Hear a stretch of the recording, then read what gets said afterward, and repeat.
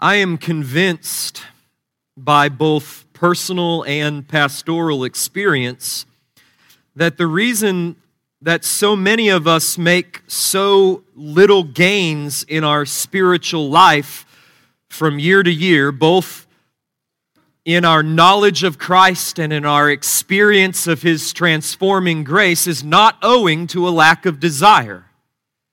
I believe that the desire to know and to follow and to become like Christ is of the essence of saving faith. In other words, to be a Christian is to desire to know Him and to follow Him and to become like Him. And if that desire is not consistently present, consistently pulling your heart, consistently urging you toward Christ-likeness, then simply put, you are not a Christian. And the Holy Spirit does not reside within you. Because the Spirit's determined purpose in the life of everyone whom He indwells is to make you like Jesus. That's His purpose, that's His goal, that's His aim. He wants to create in you or create of you the image of God's beloved Son. And He does this by awakening and sustaining within you an affection and desire for Christ. So no, the reason why we so often make so little gains in our spiritual life is not owing to a lack of desire. It is owing rather to a failure to purpose and plan for that growth. Most of us, if we're honest, approach the Christian life as if Christ-likeness were a current, and all we needed to do was just sit on the inner tube of grace and float down the current towards Jesus, much like you would float down the James River. But that's not the approach to life that the Bible commends. The Bible does not commend a way of living that says we just let go and let God. This passive pursuit, if it can be called a pursuit. Rather, the Bible calls us to the active, purposeful pursuit of Christ, wherein we aggressively feed on His Word lest we starve.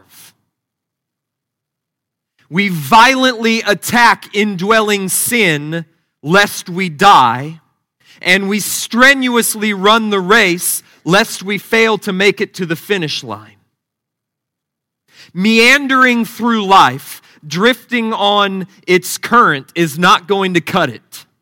In fact, according to Hebrews 2:1, drifting will only lead to danger because the currents of this world, they do not lead toward Christ, they lead away from Him.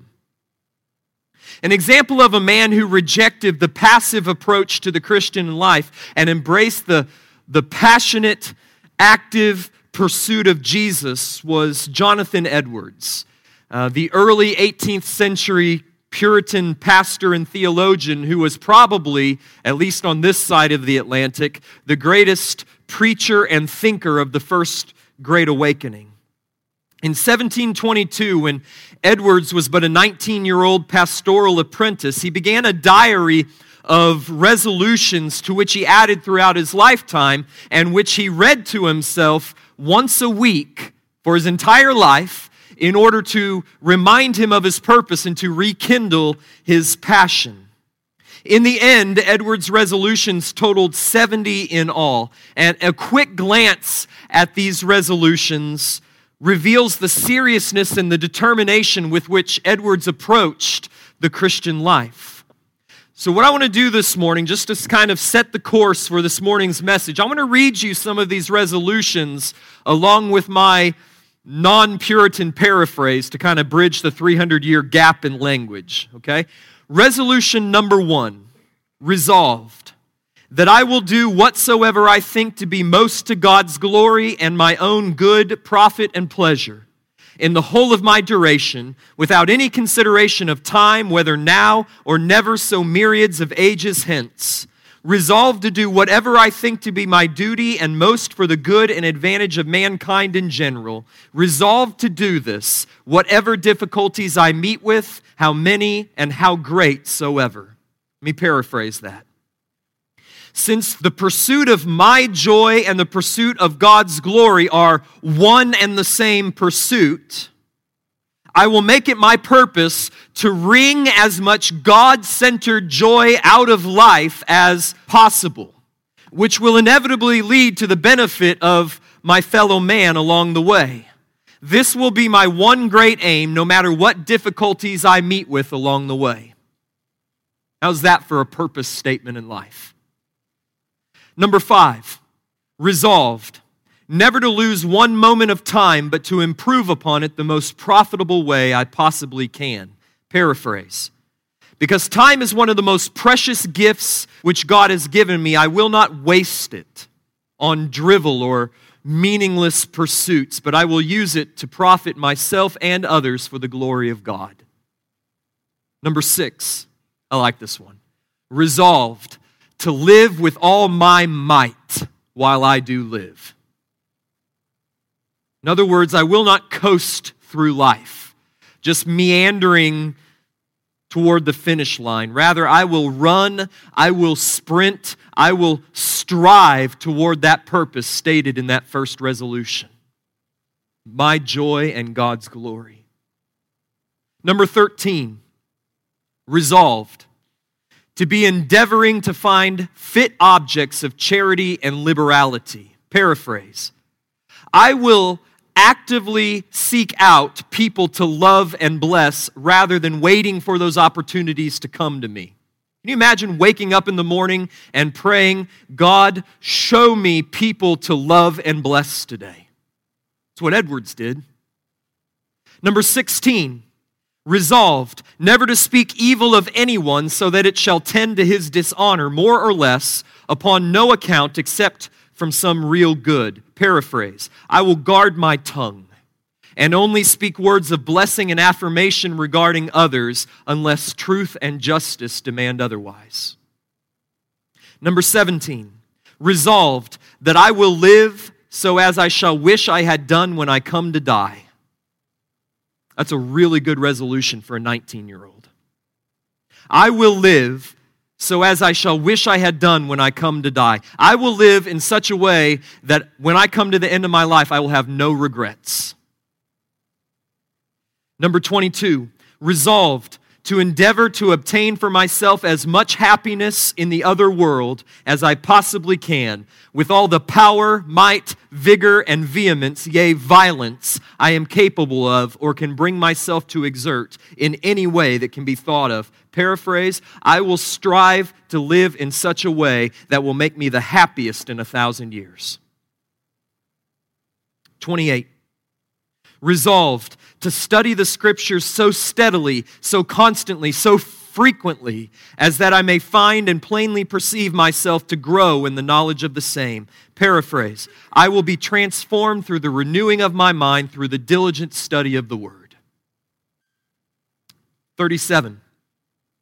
Resolved to inquire every night as I am going to bed, wherein I have been negligent, what sin I have committed, and wherein I have denied myself.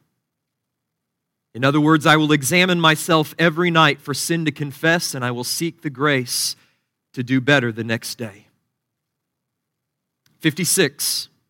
Resolved never to give over, nor in the least to slacken my fight with my corruptions, however unsuccessful I may be. Paraphrase, I will fight against indwelling sin, even if I fail over and over again. I will not surrender to its rule and reign over my life. 67.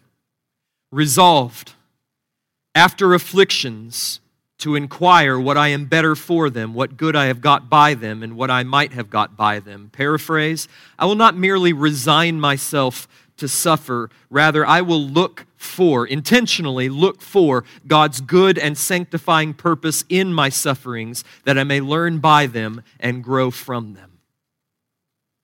As far as we know, Edwards read these resolutions to himself every week of his life, and that is how he lived a life that shone with the refulgent brilliance of the glory of God and had a profound impact upon this world.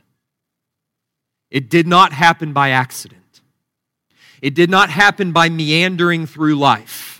It did not happen by floating upon the currents of comfort and complacency, just drifting wherever the winds of the world may take him. It was the result of a determined, resolute purpose to make his life count. And that is what I'm calling First Baptist Nixa to in 2018, myself included. Together, I want us to attack the coming year with a sense of resolve, with a sense of purpose, with a fire and a passion to know as much God-centered joy, to learn as much Christ-exalting truth, and to experience as much Spirit-wrought power as God will graciously give to us. I don't want to meander through 2018. My brother-in-law and I were having a discussion over Christmas about getting old. I'm 35. He's much older than I. He's 38.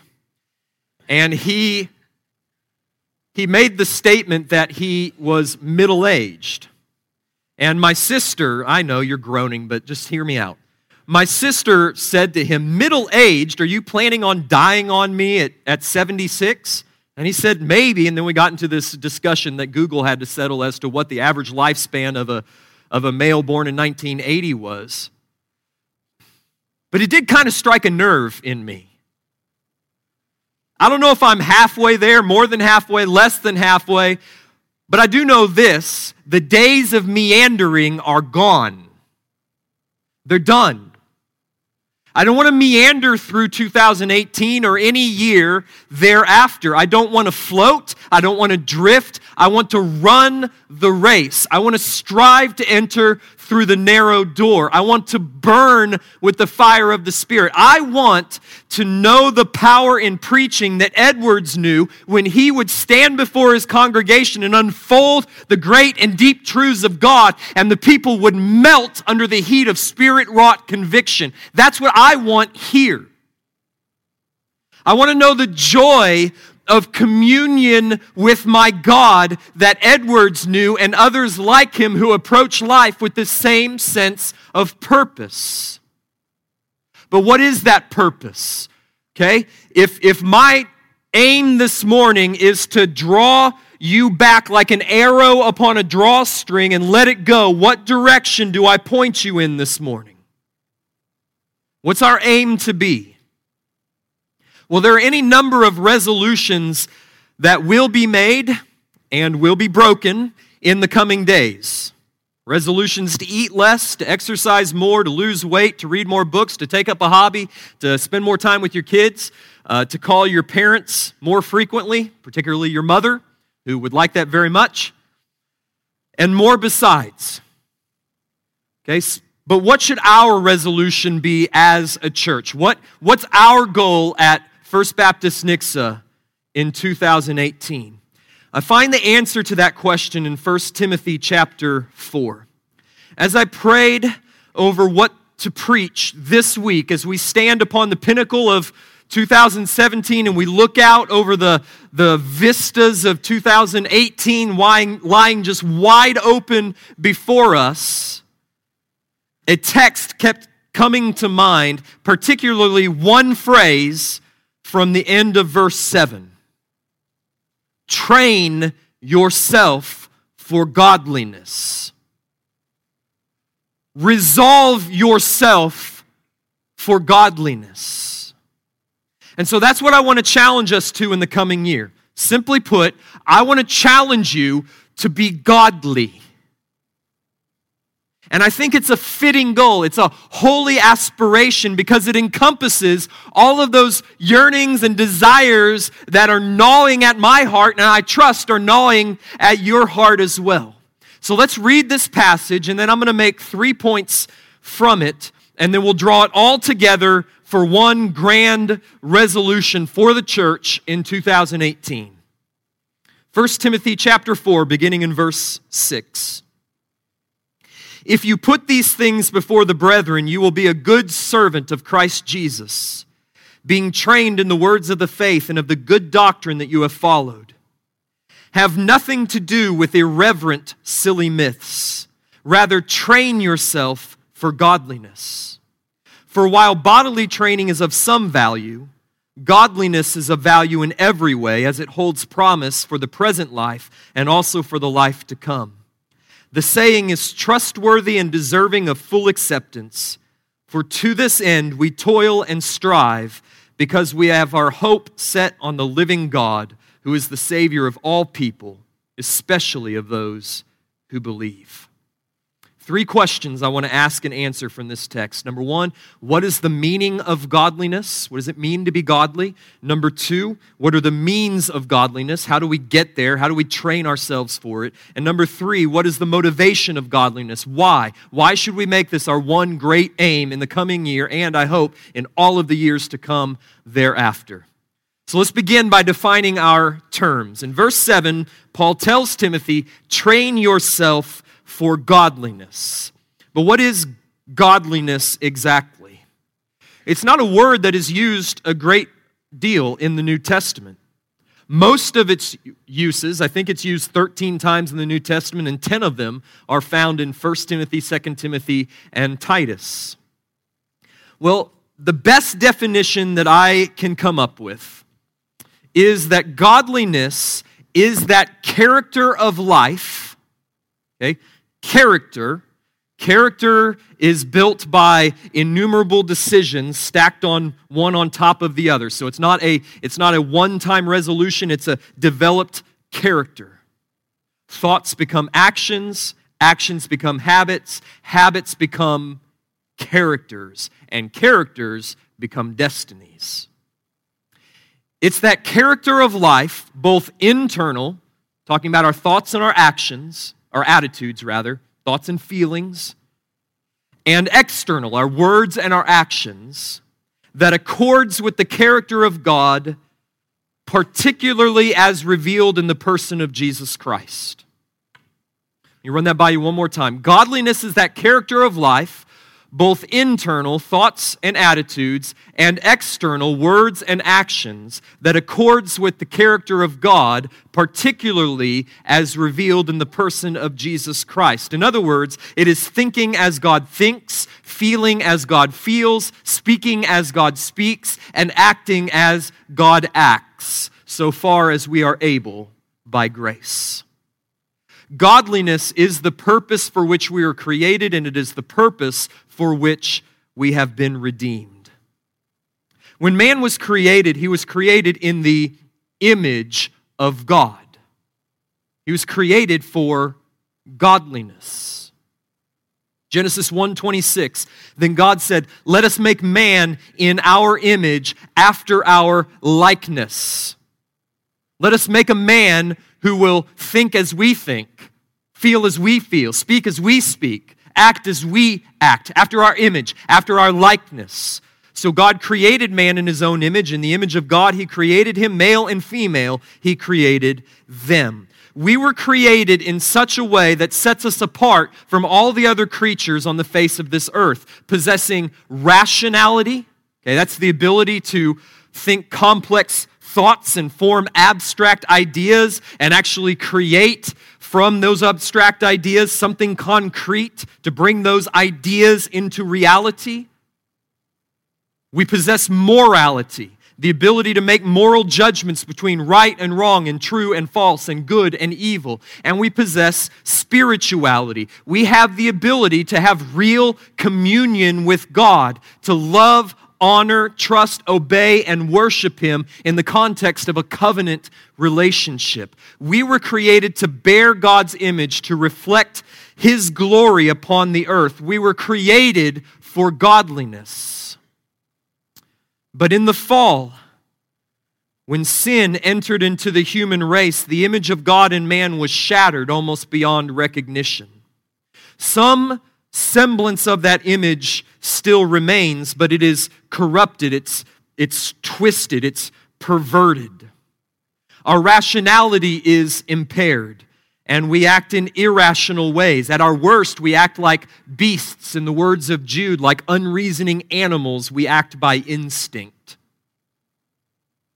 Our morality is perverse, with the result that we call right what is wrong, we call good what is evil, we call true what is false. Our spirituality is lost and untethered from our Creator. We are dead to God, and our hearts are at enmity with Him, and instead we bow before idols in the vain attempt to fill that God-shaped void within our hearts. We were created for godliness, but the fall has rendered all of us ungodly. But in Christ, not in me, that's why we sang that song, in Christ, by virtue of His atoning death for our sins, and by the power of His regenerating, indwelling, transforming Spirit within our hearts, the image of God can be restored and renewed. We can become godly once more. Our rationality, our morality, our spirituality can become untwisted, uncorrupted, and brought back into accord with God's character.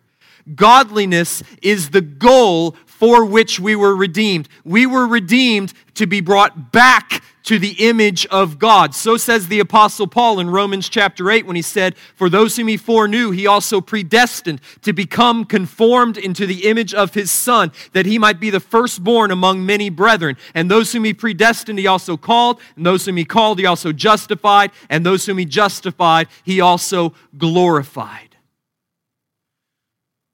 We are predestined, church, for conformity into the image of His Son.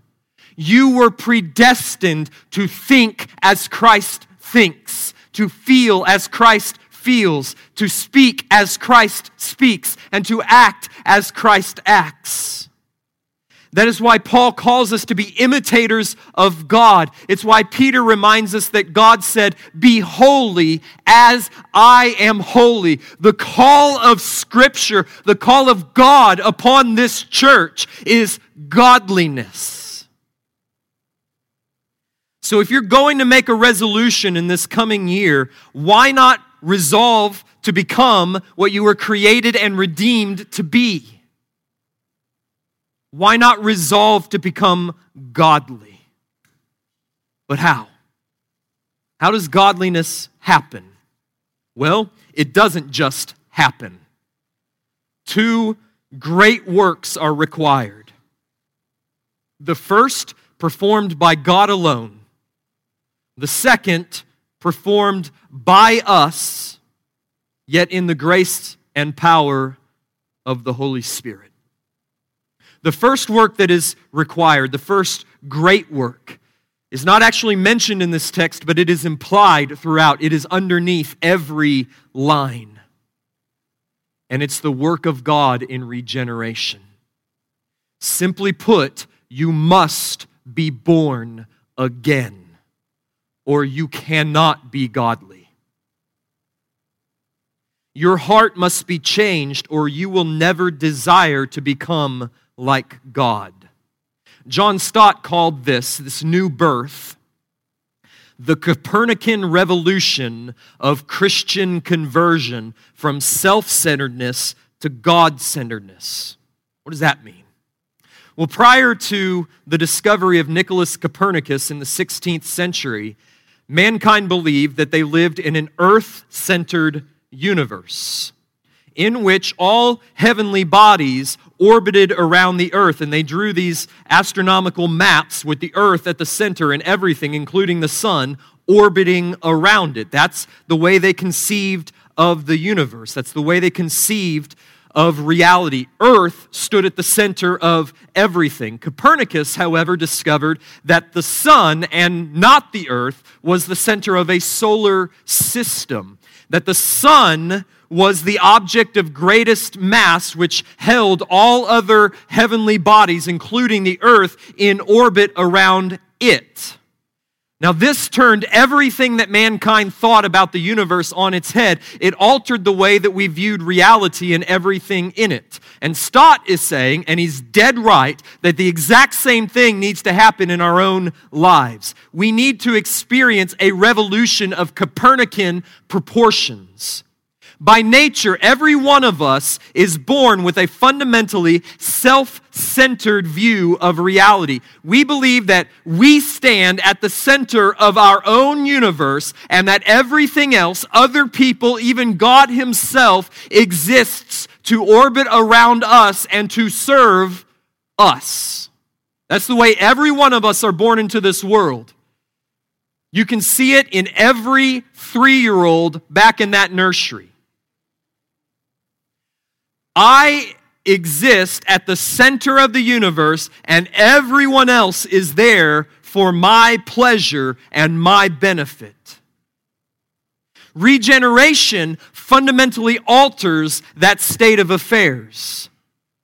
Our perceived center of gravity shifts, and we realize that we and everything else in the universe orbit, rather, around God, and we exist for His glory and His pleasure. God, with all of His infinite perfections, is the object of greatest mass in the universe, and He holds everything else in orbit by the power and the weight of that glory. Regeneration corrects the innate and perverse bent of our hearts towards self-centeredness and ungodliness. You can hear the serpent whispering in Genesis 3, "You can become like God." And Adam and Eve said, "Yes, that's what I want." And that's what all of their descendants are born into this world saying, "I want to be my own God." And regeneration opens our eyes to the reality that we're not God, and that God is God, and that we exist for His glory and pleasure, and that He, in His infinite grace, has condescended to reach down and save us and redeem us and rescue us, and we gladly and joyfully begin to orbit around the Son of God's glory. That's regeneration, and that's the first thing that must happen in your hearts if you're to make the first step towards godliness. Indeed, if you're even to desire godliness in the first place. But in the mystery of His wisdom, even after regeneration, God has seen fit to leave His redeemed in this fallen world, still bearing the remnants of our fallen nature. He has seen fit to leave His regenerated, redeemed in this world, still battling against this indwelling desire to be my own God and to do my own thing and to make my own decisions and to choose for myself what is good and evil and true and false and right and wrong. As such, there is a second great work that is required in this transformation from ungodliness to godliness. It is the second great work, namely sanctification, upon which Paul focuses in this passage. It is shown in the language that he uses in verses 7 and 8, where he instructs Timothy and us to train yourself for godliness. Train. I'll teach you a Greek word this morning. If you're going to a New Year's Eve party, it'll be very impressive. Gymnazo. And its noun form, training, gymnasia, are athletic terms familiar to Timothy's Greco-Roman context, which you can see from the fact that they form the root of our words gymnasium and gymnastics. Now, we live in an age that is obsessed with the gym. Obsessed with physical fitness. We live in a culture that's fixated upon sculpting the body in order to achieve a certain desired ideal image, all right? A sleek physique, toned muscles, six-pack abs, and all the rest. In fact, over the next few days, countless resolutions will be made to this effect, and during the first few weeks in January, local gyms will be packed with people looking to make a new start. But not trying to be Debbie Downer here, but guess what's going to happen by the end of January and into early February? The gyms will empty back out, and the ones that will be left are those who have already trained themselves into the settled habit of disciplining their body for fitness. Those who have been going to the gym for years and are in the settled habit of training. Why is that? Because physical exercise is hard work. And it goes against the innate impulse to complacency and comfort. Its rewards are not immediately felt. In fact, in the immediate aftermath, you feel worse than you did when you came in. And the law of entropy, or in this case, atrophy, reigns supreme. In other words, you do not drift towards physical fitness. You do not meander towards muscular tone and cardiovascular health. You train for it. And if you drift, if you meander, if you quit, you will atrophy, you will lose whatever gains you had made, and you'll die of heart disease. And the same is true of godliness, which is why Paul links the two together in verse 8. Godliness does not come to the complacent. It does not come to those who drift, to those who meander through life. It comes to those who train for it. It comes to those who rise early, do their time on the treadmill of Scripture, do the heavy lifting of prayer and meditation. The very fact that in verse 8, Paul sets bodily training and training in godliness side by side using the very same word, okay, the word from which we get gymnasium for each, shows that he views the same discipline, the same determination, the same rigor with which an athlete approaches his physical fitness to be as necessary for the Christian in the pursuit of godliness. In verse 10, it is to this training for godliness that Paul refers when he says, look at verse 10, to this end we toil and strive. Those are not easy words, are they? To what end? To the end of godliness. We toil after it. We strive for it. Toil is a word that means to wear oneself out with labor. Strive, to exert agonizing effort. These are not words of complacency. Godliness does not just happen. It must be trained for. It must be toiled after. It must be sought with agonizing effort. But how? Well, again, the answer comes from the text. I'm going to show you two places in particular where the means of godliness are displayed for us. The first comes in this passage. The second comes in the immediate context of the pastoral epistles. First, I want you to look at the connection between verses 6 and 7 and verses 7 and 8. Okay, look first at verses 6 and 7. If you put these things before the brethren, you will be a good servant of Christ Jesus, being trained in the words of the faith. Note that.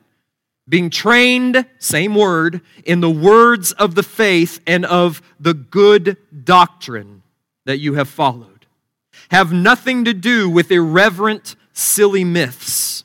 Okay? Now, these things that Timothy is to put before the brothers in Ephesus refers back to Paul's teaching in verses 4 and 5, where he says, everything that is created by God is good. Nothing is to be rejected if it is received with thanksgiving, for it is made holy by the word of God and prayer. Okay? That's the things that Paul is to put before the brethren, this doctrine of creation and freedom in Christ. But it's a larger part of the words of the faith and the doctrine, or the good doctrine that Timothy has followed and that he is to pass on to the church as a good servant of Christ Jesus.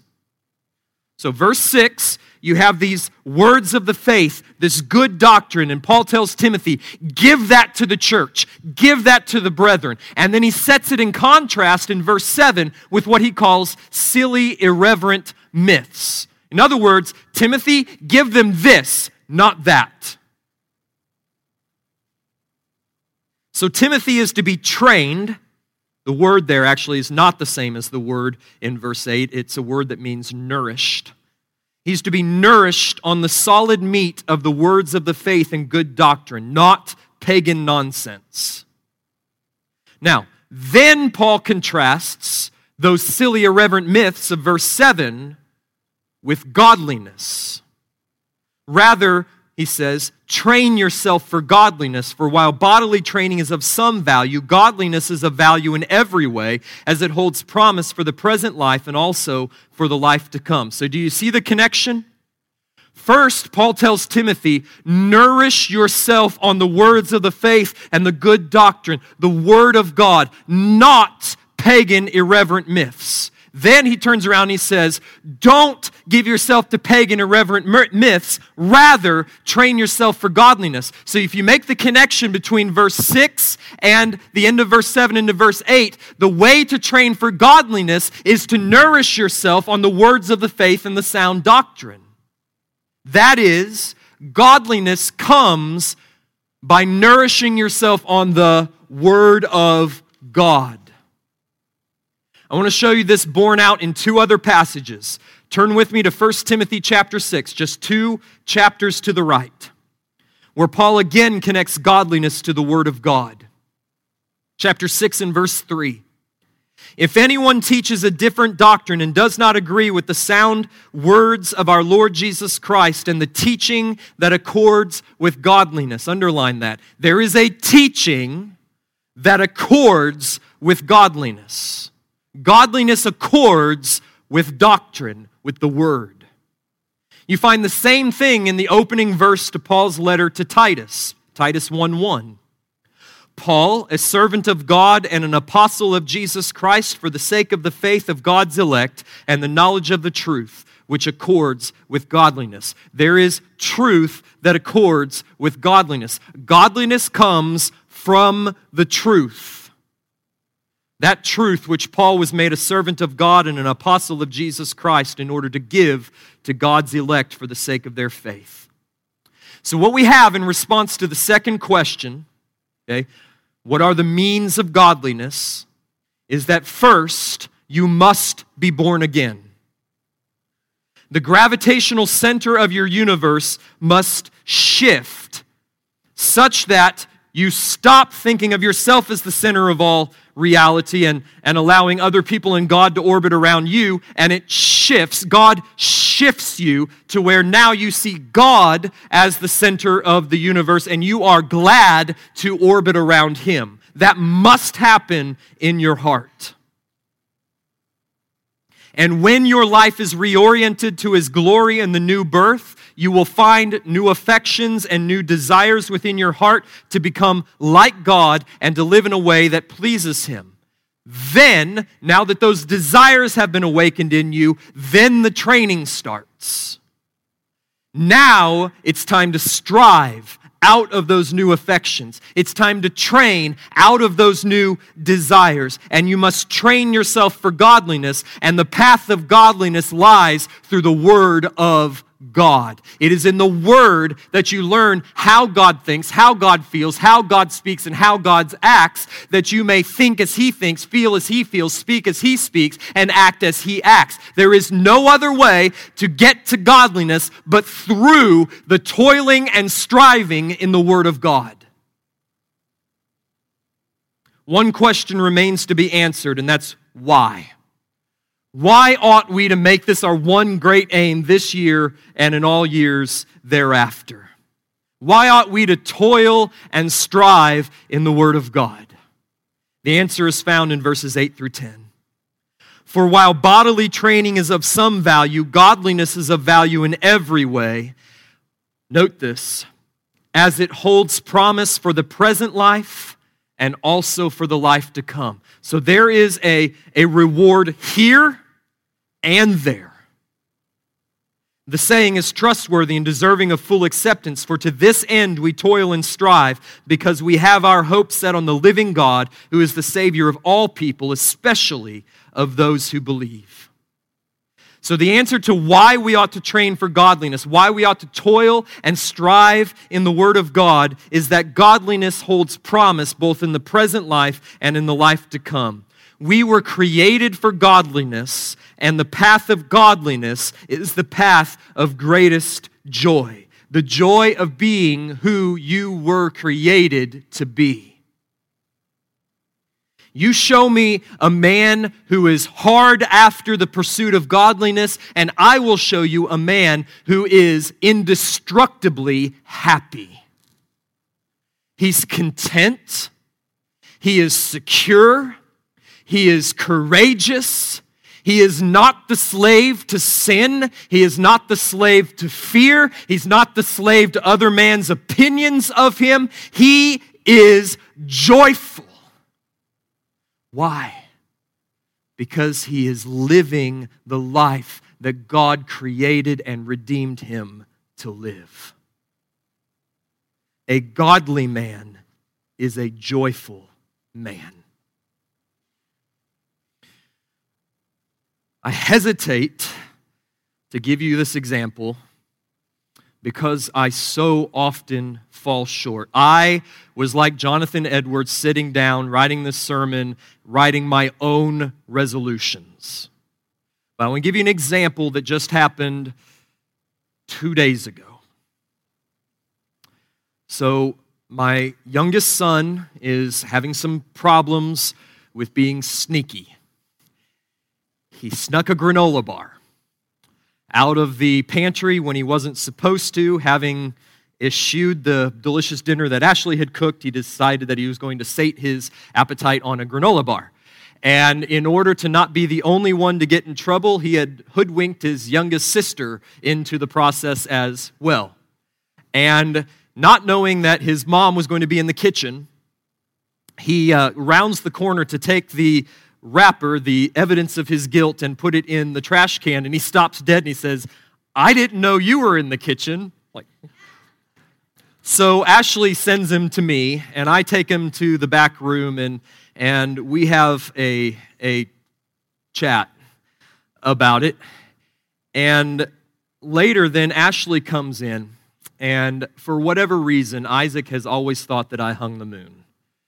And it seems to be at just a fever pitch right now. He's just in love with me. And I sat by and I listened as Ashley says this to him. "Don't you want to be like your daddy?" And Isaac says, "Yes." And she says, "Your daddy doesn't lie. If you want to be like your daddy, you need to break this habit now." And I waited. I waited in that moment for the guilt to come and knowledge of some deceit to flood my heart to know that I was a hypocrite, and it didn't come, and I thanked God for it. Because I used to be a liar. I experienced a joy in that moment that only comes through godliness. Do you want that joy? That's why you need to train yourself for godliness, so that your 6-year-old has someone to look up to. A godly man is a joyful man, and the end of godliness is eternal life and the fullness of joy in the life to come, which is our hope set on the living God. Simply put, godliness is the path of greatest joy. Edwards knew this truth. He lived this truth. He breathed this truth. His resolutions are saturated with this pursuit of joy through godliness. He knew that we were created for joy, that this joy was to be found in living fully for God's glory. Resolution number 1. He therefore determined to live with all of his might. Resolution number 6, that he might obtain as much God-centered, God-saturated happiness as he possibly could. Resolution 22. And I invite you and I in the coming year to the same resolution. Joy through godliness, through the Word of God. Joy through godliness, through the Word of God. Because I want to be happy in the coming year. I'm tired of not being happy. But I don't want to be falsely happy, and I don't want to be flippantly happy. I want to be truly, deeply, contentedly happy. I want to know my God. I want to experience sweet communion with Christ. I want to know the power of the Holy Spirit coursing through my life and my ministry. And I want the same for each and every one of you. And I am convinced that the path to that happiness, the path to that joy, leads through godliness, and that the path of godliness is tread along the Word of God. The way to grow in godliness, to train ourselves to godliness, is to immerse ourselves in the Word of God, to toil and to strive in the Scriptures. So here's my challenge to myself and to this church in 2018. Make godliness your goal and pursue it through the Word. Determine this year to immerse yourself in the Scriptures. Come to our worship services to hear the Word of God preached, and come in such a way that you come expectantly, determined to hear what it says, to obey what it commands, to believe what it promises, and expecting to be transformed thereby. Come to our connect groups where we press the Word into our hearts and we seek to apply it to our lives, where we talk about it, we discuss it, we hold one another accountable, we pray for one another, all centered around this Word-centered fellowship and this Word-centered pursuit of godliness.